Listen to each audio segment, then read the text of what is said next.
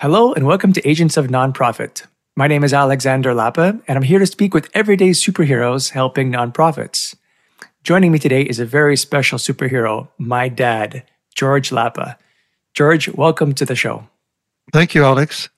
So your background obviously is going to be very unique, but I was wondering if you can give people just a brief outline of where you came from, what you're doing these days, and a bit about who you are and your career. Okay. My background is basically from Latvia. My ancestors lived in Latvia a long time. But then during the war, we escaped and we ended up in Belgium. And we stayed there in Belgium for 6 years. I had to learn French and Flemish. And in 1951, we came to Canada when I had to learn English. So now English is my main language. I was lucky enough to graduate from McGill as electrical engineer in 1962, worked for about 5 years in engineering, and then switched to back to school to get an MBA. I graduated in 69, met my wife also in 69. We married in 1970, so we married now for 53 years. But I worked mainly for the federal government for 25 years. Out of Montreal, and then was there was an incentive to leave the government after 20 at that time in 1995, approximately 1997, I think it was, 1995. And then I did some consulting work, private consulting work for a few years, but by beginning of 2000 and something, I fully retired. And my wife says, "What are you going to do now?" So I said, "Well, I don't know." But I saw an ad in the paper looking for people to work with computers. It was a volunteer bureau in the city called Dorval. They needed some help with entering data, which I said, okay. And that's how it started. I've been with them for about 20 years now. They moved to Saint-Anne-de-Bellevue, and we are maintaining actually not doing data entry, but maintaining the network, maintaining their computers, doing physical hardware modifications, physical modifications, software modifications. And that's what I'm currently doing at the moment. So for people to give them some context, based on that rich history, my dad is 85 years old today, which is awesome. Super in great shape, great health, totally doesn't look his age, and I'm very proud of him. And part two is this is a superhero origin story of not just my dad, but of me, because it was by virtue of my dad working at this nonprofit organization. Through this nonprofit is how I started. It was my very first Salesforce nonprofit client. Actually, my very first client was a nonprofit, and that was the organization my dad worked at. So this is kind of like a 2-in-1 origin story. You said, Dad, I'm going to call you Dad because I don't know how I can't call you George. You mentioned you found them in the newspaper. So was it just a matter of you were able to, or you felt that you could apply your skills that you learned at the organization? Was it just because you were looking for something to do? Was there any particular reason why this organization, why the Volunteer West Island, you felt was a good fit for how you wanted to spend some of your retirement? Well, yes. They had an ad in the paper saying they needed someone to enter data into the computer system.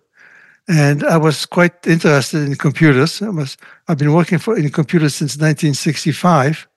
So I was very familiar and I would love to work with that. So I decided to go there. It was in Dorval. And they said, yes, you're very good, but we need you to do some data entry. But your skills are so much better. There's a fellow named Brian. Brian is doing alone. He is doing all kinds of cabling and computer installations. These computers that we got at the office there, that they got, were donated. They were second-hand computers, and they had to be reconfigured and sometimes physically modified to fit the needs of the organization. And Brian was using a software, Excel, but he was using also VBA, Visual Basic Database Excel, to suit the needs of the Volunteer West Island organization. And it was very customized. I decided to go to school even one session, one evening night, to go to school and learn about VBA, but it was rather complicated, and I felt I was not able to keep up with it. So Brian continued, and we then moved from Dorval. We moved to Saint Anne de Bellevue about 15 years ago. We had to rewire everything. We had a professional company install the cabling through the walls and the ceiling, and each office now has an outlet, Ethernet outlet, and we had to install the computers, again, the second-hand computers, cabling to the computer, and then program the whatever software they needed for their work. But Brian continued to use Visual Basic for applications. And about 10 years ago, 2013, yes, exactly, unfortunately, he passed away, and I was left alone. And I couldn't continue to work with VBA. And I asked Alex to come over, and you to come over, and to see, because you had some knowledge of that. So that's how you started the contact with the office. Yeah, that's exactly right. At the time, I had, and I still have, quite a bit of knowledge using Microsoft Access, which uses VBA. And I had been building custom databases using it. This was obviously pre-Salesforce many, many years ago at this point. And it was a very powerful tool because it is a relational database, very powerful tool to be able to use locally, not so great across a network, although there was ways of managing that. But it was actually by virtue of that not only was I able to help, but that it was able to make that leap from Access to Salesforce, because I understood the concept of databases, I understood the concept of CRMs, because I had built them from scratch, or at least on that Access platform. Yes, that was interesting too, because the executive director, Linda, she liked what you were offering. But she had to convince her board of directors. To make sure it's clear, when we say offering, I didn't mean Access, and I don't mean Access. I meant Salesforce, because at that time, I was going through a career change where I had learned and I knew of Siebel CRM, and I was just making that change to Salesforce CRM. And when I realized the power and the capability of it and how it can be useful to nonprofits, when Linda did approach me to ask, what can we do with this current Microsoft Access database? I said, listen, let's throw this thing into the garbage. It's past its prime. Access is no longer a viable solution for what you're trying to use it for. But there's this great new CRM called Salesforce, which at the time was still early on.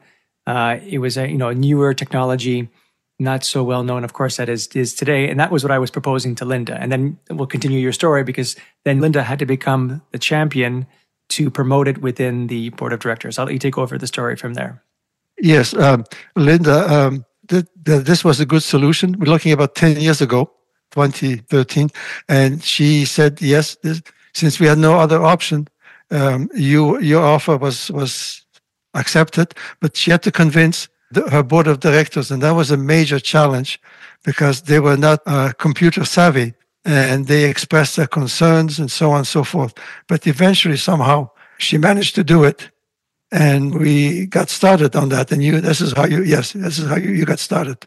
And then Linda actually was a guest on the podcast. She was looking, and I was looking back at the history. She was guest number 4 on the podcast. So if listeners want to hear an early version of this show, where I do talk to Linda, the executive director of this nonprofit, we kind of followed that story there. But you're right. The idea was, because it was so new, because there was another option on the table, though. I remember there was a volunteer something CRM that she was considering as well. I was just proposing Salesforce because I felt it was a better choice for them. And I mean, it's been, like you said, more than 10 years. They've been using it quite successfully. I know that now they're in the process of migrating to a more recent version. I'm not sure where they're going with it next, because my brother has taken over the reins in terms of their CRM for that particular nonprofit. But the idea is, we as a family have been helping and promoting this organization for quite a while. But Dad, I was wondering if you could just tell people, because I don't think we've talked about it just yet, is what do the Volunteer West Island organization, what does it do? They recruit volunteers for programs and activities for local organizations and for local needs. They recruit from schools, high schools, TJEPs, from companies, and from retired people like myself, to help with these social needs in the community. And some of the needs are the main one that they have is Meals on Wheels, where you need cooks to prepare the meals, and there are several kitchens on the West Island, maybe 10 kitchens or so, and then you need volunteers to drive them to bring the meals to the people who are shut in. So this is one of the major activities: is Meals on Wheels. They also offer frozen meals, so the people have to call them the office and say, I want these kinds of meals. They select the meals. There's also calling of shut-ins seniors. They periodically call seniors to see how they are, how's things, if they have any problems. They prepare social events, such as physical activities, such as Zumba and Tai Chi for seniors. They also have get-togethers, coffee and bingo events. They also do income tax preparations. So they do a lot of activities to help the community and to help the seniors. So this is the main field. And how does it feel for you to be offering your services, to be maybe overqualified? You mentioned earlier for the position and helping them. Like, what rewards, what self rewards do you get from doing this, or what is the reason basically that you but kept on volunteering? Because you're still volunteering there even after all these years. So why do you do it? Yeah, I've been there for something like 20 years, I think. I like computers, basically. I love to work. I love the challenge of fixing computers and of helping them. But it's also, like Linda says, it's my second home by this time. So I feel very welcome to be there. The people are very friendly, very greeting, and they love to see me and to know that we can help them. So it makes me feel wanted, and this is very important. Also, it keeps me busy in terms. Now, before that, sorry, I want to mention that before that, before the COVID, which started about in 2020 or so, 2021, we used to go there every week, basically on Fridays, drive to there, do whatever they needed fixing, and then come home. But now, with the COVID, people wanted to work from home, the staff. There's about 5-6 people in the staff. They wanted to work from home and connect to their computers in the office. And we were very fortunate to find someone else by the name of Phil. Phil was extremely, also retired, but extremely knowledgeable in computers. And he set up something called Log Me In. It allows us now to work from home, to connect to all the computers in the office, to connect to all the laptops at the volunteers' homes. The volunteers using the computers at home to connect to the office. So all this networking is possible. Yeah, I'm very happy. I was alone, but now I have the support of Phil. I have the support of your brother, Michael. And I feel it's a great. It keeps me busy, but it's something I love to do. Just also, I touch on that computer element. My dad was luckily so interested in computers from such a young age in his life that one of the very first personal computers that you could buy and bring home was the Timex Sinclair. This is like a old school computer. We have a cassette tape, which is your type of hard drive. And it was because of that and just his enthusiasm toward computers that kind of pushed me along the path to follow my degree as well in computer engineering and just to have a career in computers. So, your passion was so invigorating and so radiating, Dad, that, you definitely had an influence in both not just my life, but in Mike's life in helping us choose a path that has allowed us to have an amazing lifestyle today. So I want to thank you for that. Yes, I'm very. That was a good thing. And Mom always remembered how Michael was able to do when he was in grade school, using this software to do some very, very small program with a dog coming out of his house, wagging his tails and then wagging his tail and then going back to into his little cabin. This was very, very interesting. And it kept me going because we exchanged each other. We were motivating from each other. Michael was active, you were active, and we interacted that way. So that was how it continued. Yeah, my mom had a lot of patience with us around the kitchen table, especially around dinner time, because the three of us would just talk shop about all the latest computers, all the latest technology, all the latest stuff. And she was luckily enough that patient and appreciated the moment for what it was, because obviously she couldn't follow the conversation. This was not her interest area of interest. She is more and has been always more on the art side. But yeah, it was that passion that started with you, Dad, that allowed us to be where we are. So thanks again. I want to say something else that Mom did. Sure. Your mom did is that because of your conflict, you all wanted to go at the same time. We had only one computer, so you all wanted to go on it. She set up a whole schedule on a bulletin board, saying, "This is Michael, this is you, this is me." So this was a thing that she's very well managing the household in that way by giving you a contract saying, "This is what you're going to do. This is your time allowance on the computer." Yeah, I remember Mondays from 6 to 7 was my time, 7 to 8 was my brother. Tuesdays, it was the opposite. So she definitely kept us in line that way and provided a lot of feedback and support through just her organization of how we spend our time on the computer.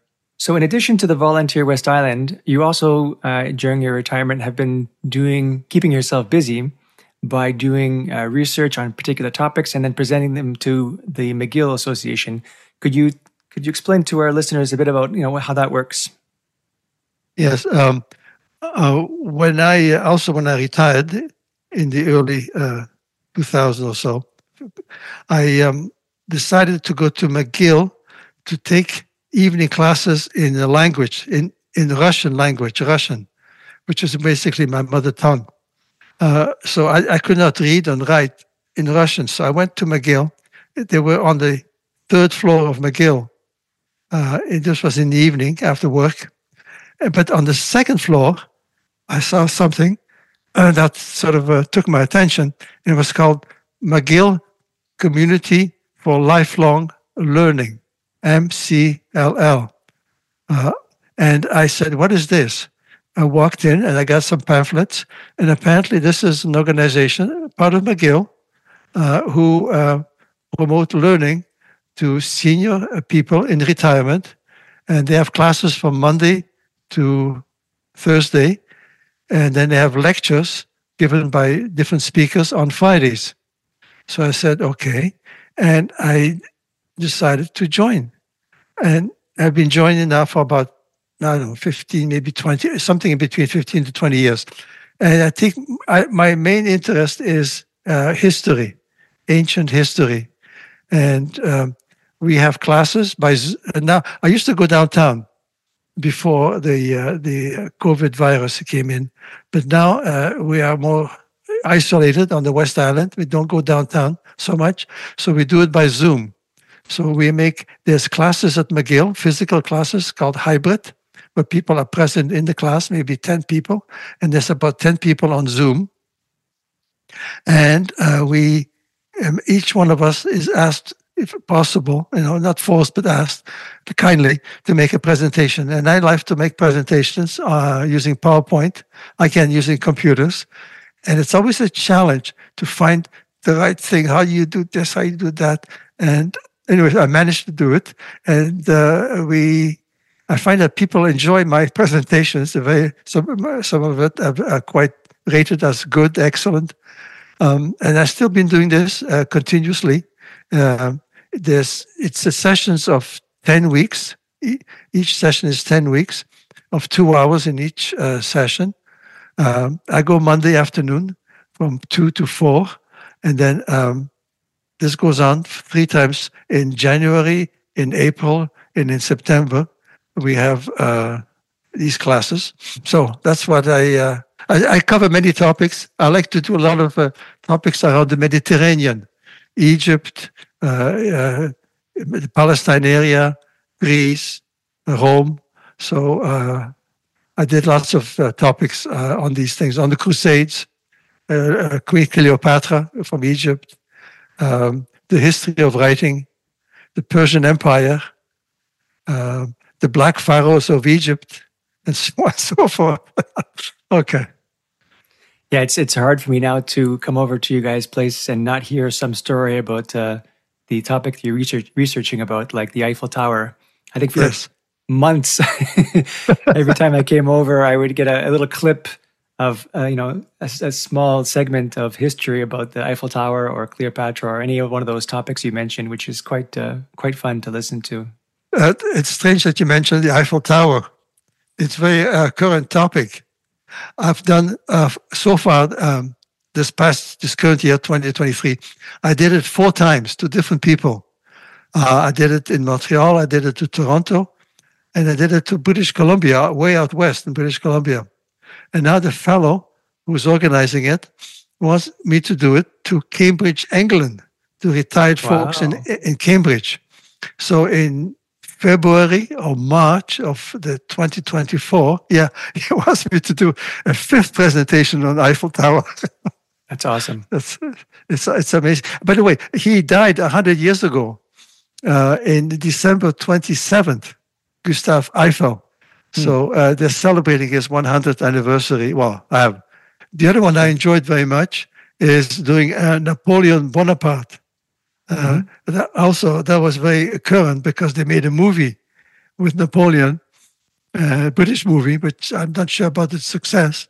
But I made a presentation on this. This was a presentation on Friday, a lecture on Friday, which is what the McGill does, and that came out very successful. And again, I had to do it a couple of times because they enjoyed it so much. Oh, So, Dad, I have actually a really cool question for you. From your perspective, what is your perception, and what do you think where things are going with AI? I don't have much information on it. I use Chat GPT just once in a while just to see for fun what it looks like, what it can do. AI, I don't have much information on it, but people tend to be scared of it because it's got so powerful tool. But that's all. I'm scared that it might take over the world even. Who knows? There's been movies like that with robots that take over.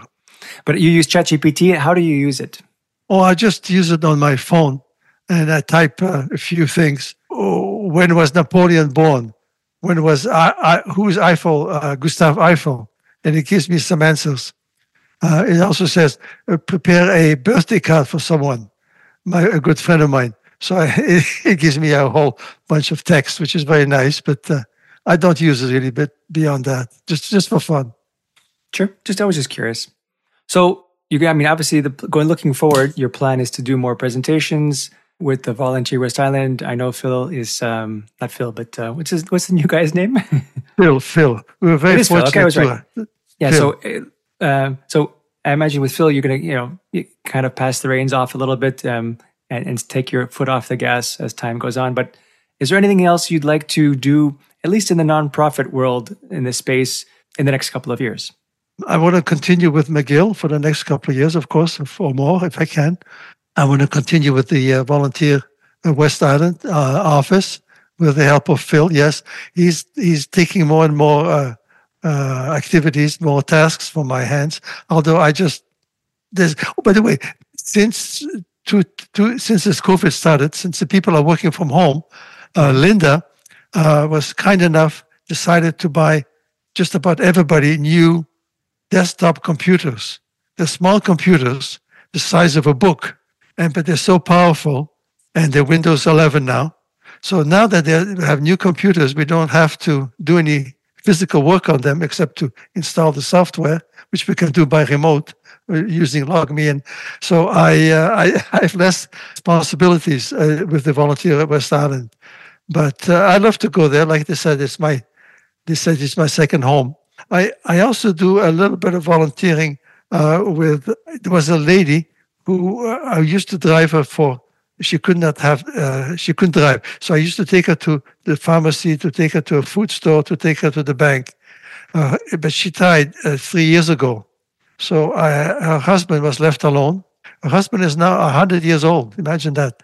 And he's still using computers to do Skype and to do emails.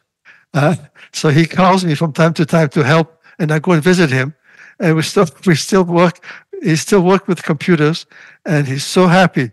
He got a laptop from the West Island, which for free, and I installed it at his senior residence.